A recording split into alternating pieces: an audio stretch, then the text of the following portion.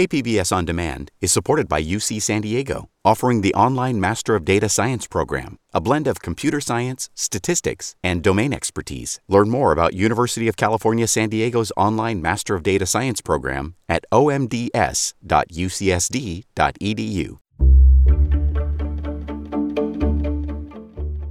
Good morning. I'm Eric Anderson in for Debbie Cruz. It's Tuesday, June 13th.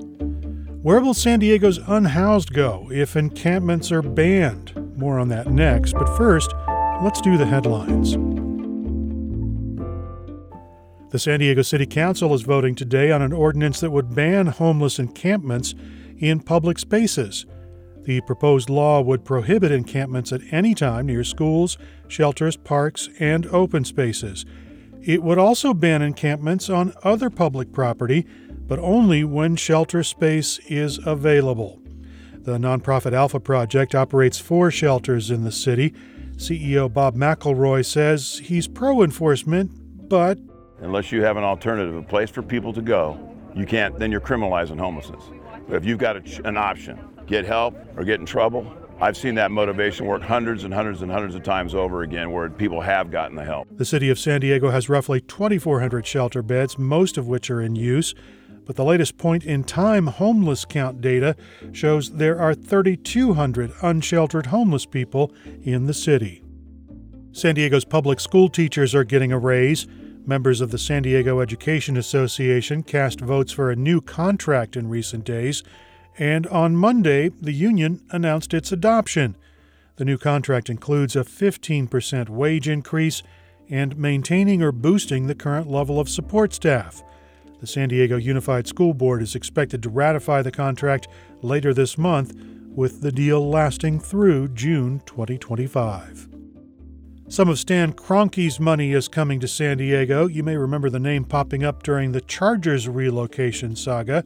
Now, the real estate development group led by the billionaire owner of the LA Rams is joining Midway Rising. The San Diego City Council chose Midway Rising last year as the umbrella organization for the redevelopment of the Midway District, which will include a new arena. Kroenke is perhaps most recently known for building SoFi Stadium in Inglewood, where the Chargers now play. From KPBS, you're listening to San Diego News Now. Stay with me for more of the local news you need. KPBS On Demand is supported by Marroccal Design and Remodeling, helping homeowners with their home remodeling needs. From ADUs to custom kitchen remodels and room additions, Marroccal Design and Remodeling designs and builds your dream home. Learn more at trustyourhometous.com.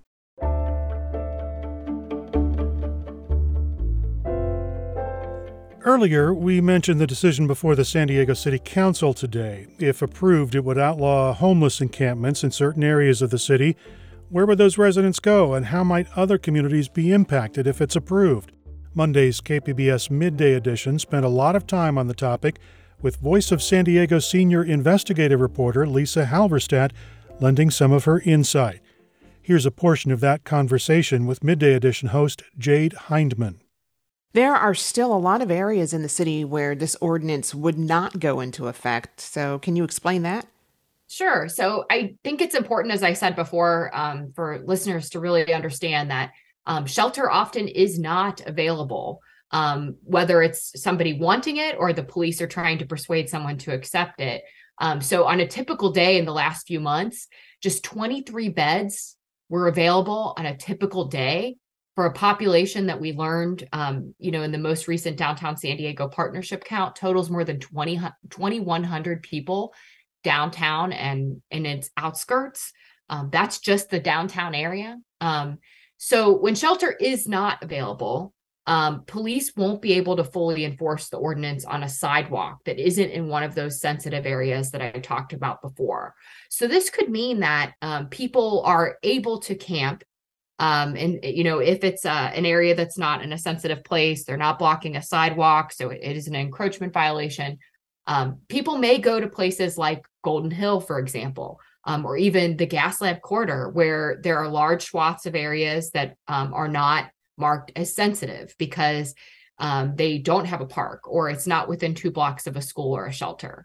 And so, I think it will be interesting to see, over time, I've written a lot about the impacts of enforcement on the homeless community. And what I often see is folks moving from place to place to avoid enforcement and then moving back eventually. So I think it will be really interesting to see, what sort of migration happens as a result of this. But the details matter in terms of how the enforcement looks and works. And that in mind, let's say this proposal passes, where will people go? That's a good question. So Mayor Todd Gloria and Councilman Stephen Whitburn, who has written this ordinance, they have said they recognize that there's a need to provide a lot more shelter options for people to take advantage of. So the city plans to open 2 safe campsites in Balboa Park that would supply 500 campsites. But again, as I said before, in my reporting experience, many folks will be moving to areas where they think they won't face as much enforcement. There will be a bunch of people who take the city up on the offer of those campsites or additional shelter beds, but there are going to be people that relocate themselves, if only temporarily. And that could mean that they go into neighborhoods outside that service concentrated area, outside of downtown. They could end up, as I said before, in places like Golden Hill or Sherman Heights, or even in other cities. I've seen in the past folks going to Chula Vista to avoid enforcement that's happening in the downtown area.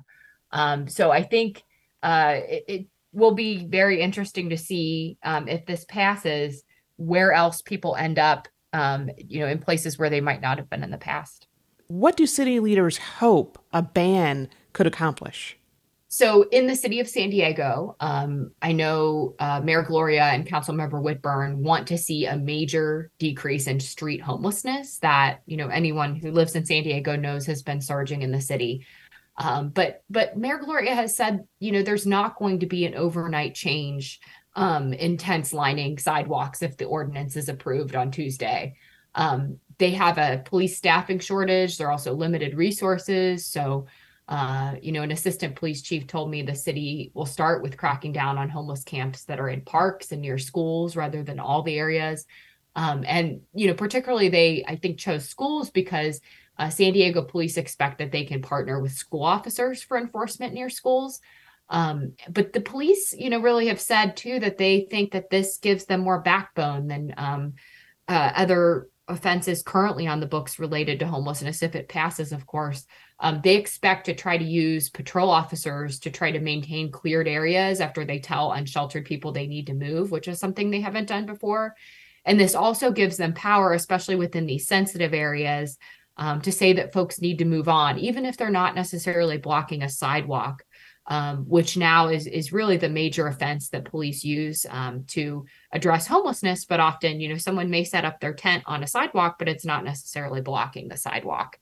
And so that really doesn't always give the police a tool to get someone to move on. That was Voice of San Diego's Lisa Halverstadt with KPBS Midday Edition host Jade Hindman. You can hear more of that conversation on Monday's Midday Edition podcast. It's on all major podcast platforms and at kpbs.org. As the city of San Diego weighs a ban on tent encampments, San Diego Unified is considering options to help its unhoused students.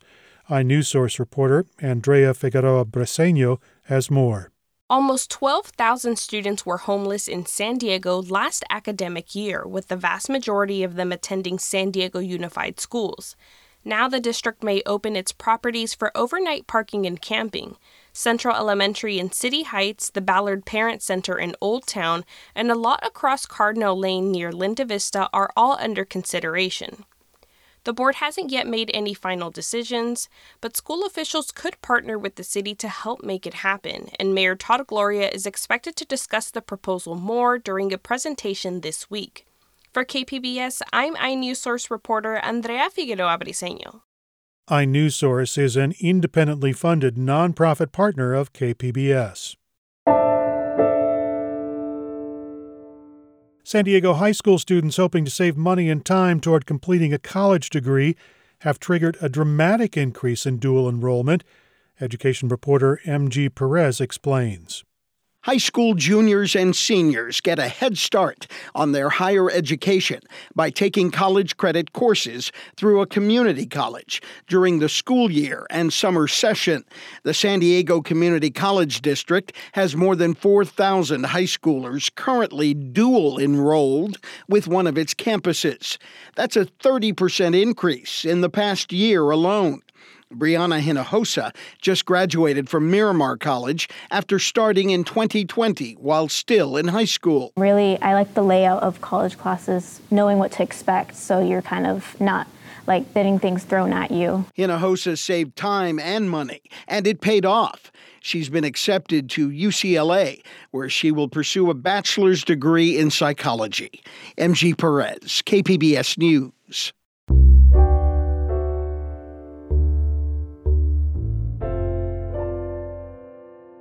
San Diego's Rady Children's Hospital is seeing an increase in kids being referred or diagnosed with ADHD. Health reporter Matt Hoffman says the trend started during the pandemic.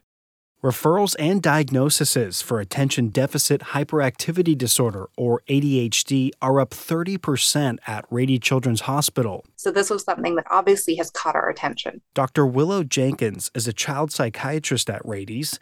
She says she has some ideas for what's behind the increases. Just spending more time with your children, you're getting more data. So I think more parents were able to recognize, hey, my child seems to be struggling more with their ability to concentrate, their ability to focus. Jenkins says roughly 60 to 80% of kids with ADHD will use medication at some point, and she says it can be effective with managing symptoms. During the pandemic, the CDC reported large increases among kids using prescription stimulants. Not everyone needs medication, though. Having a more structured environment or things like physical activity can also help. Matt Hoffman, KPBS News.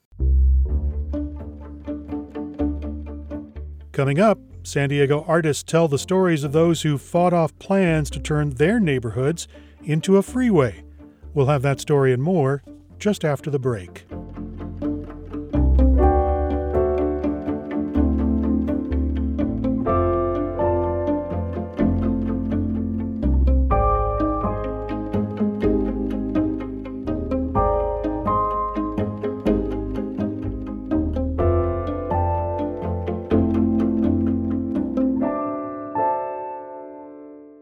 KPBS On Demand is supported by the San Diego County Toyota dealers, whose commitment to customers extends to giving back to the community and who are proud to support the City of San Diego lifeguards with their important role of keeping our beaches safe. Toyota, let's go places.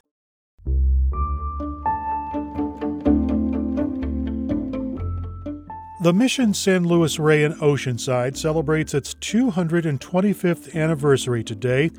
It was the 18th mission to be established in California and became known as the King of the Missions because of its size. But the history of the mission is complex, and North County reporter Tanya Thorne tells us it's still on a healing journey. Throughout the day, church bells can be heard ringing at Mission San Luis Rey in Oceanside. But once in a while, you'll also hear the chanting of the people native to the land where the mission stands. Today, the grounds of the Mission San Luis Rey serve as an active church, a meeting place for the San Luis Rey Band of Mission Indians, and a historic landmark.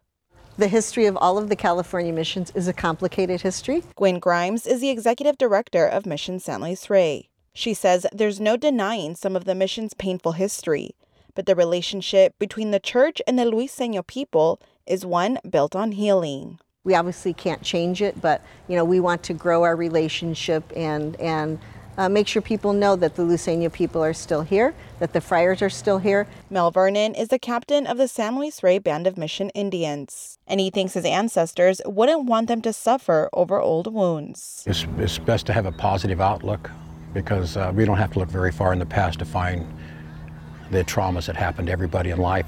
Both Grimes and Vernon agree that healing is a process. Tanya Thorne, KPBS News. KPBS is continuing its series on public art with a look at one project in the Southcrest neighborhood. Metro reporter Andrew Bowen says it emerged from the ashes of an abandoned freeway project. This park was, I think, the city's way of trying to heal an open wound. Artists Ingram Ober and Marisol Rendon are walking me through Southcrest Trails Neighborhood Park. More than 50 years ago, the state government began seizing property here to build a freeway, but decades of community opposition put a stop to those plans. The husband and wife duo learned this history through meetings with local residents. Members of the neighborhood and the community shared stories of the loss of this land. The artists were inspired to photograph people pronouncing the various names their neighborhood is known by: Southcrest, Shelltown, Choyas Creek, and Home. And then we sculpted each of those faces to capture that syllable, cast 380, I think it was, custom blocks that went into this plaza. It shows a chorus of community members reclaiming both their land and identity. You can learn more about the history of this abandoned freeway project by listening to my podcast, Freeway Exit, wherever you get podcasts. Andrew Bowen, KPBS News. Tell us about the public art you're interested in at kpbs.org/publicart. Pickleball isn't just a game you play with friends for fun anymore. There's a professional tour, and it recently stopped in San Clemente. Melissa May tells us how the game is growing as a spectator sport. The Professional Pickleball Association hosts the PPA Tour, which has grown to 64 full-time touring professional players and a 25-event season. The most recent tournament, the Orange County Cup, just wrapped up in San Clemente. Bryce Morgan is the president of the PPA Tour and says hosting a PPA event has changed. Pickleball has changed a lot in 4 years. At the beginning, we were looking for any facility that would have us, and now it's becoming a lot bigger of a conversation in terms of, do we have enough logistics of parking? Do we have space? Do we have enough tennis courts that will be converted for pickleball courts? Is there a pickleball facility that already exists that we can utilize? The PPA Tour has events in Florida, Arizona, and other cities in California, but not San Diego yet. But Morgan says they've been in contact with the owners of the Hub Pickleball San Diego about the possibility of bringing the PPA Tour here. Melissa May, KPBS News. That's it for the podcast today. As always, you can find more San Diego news online at kpbs.org. I'm Eric Anderson. Thanks for listening, and have a great day.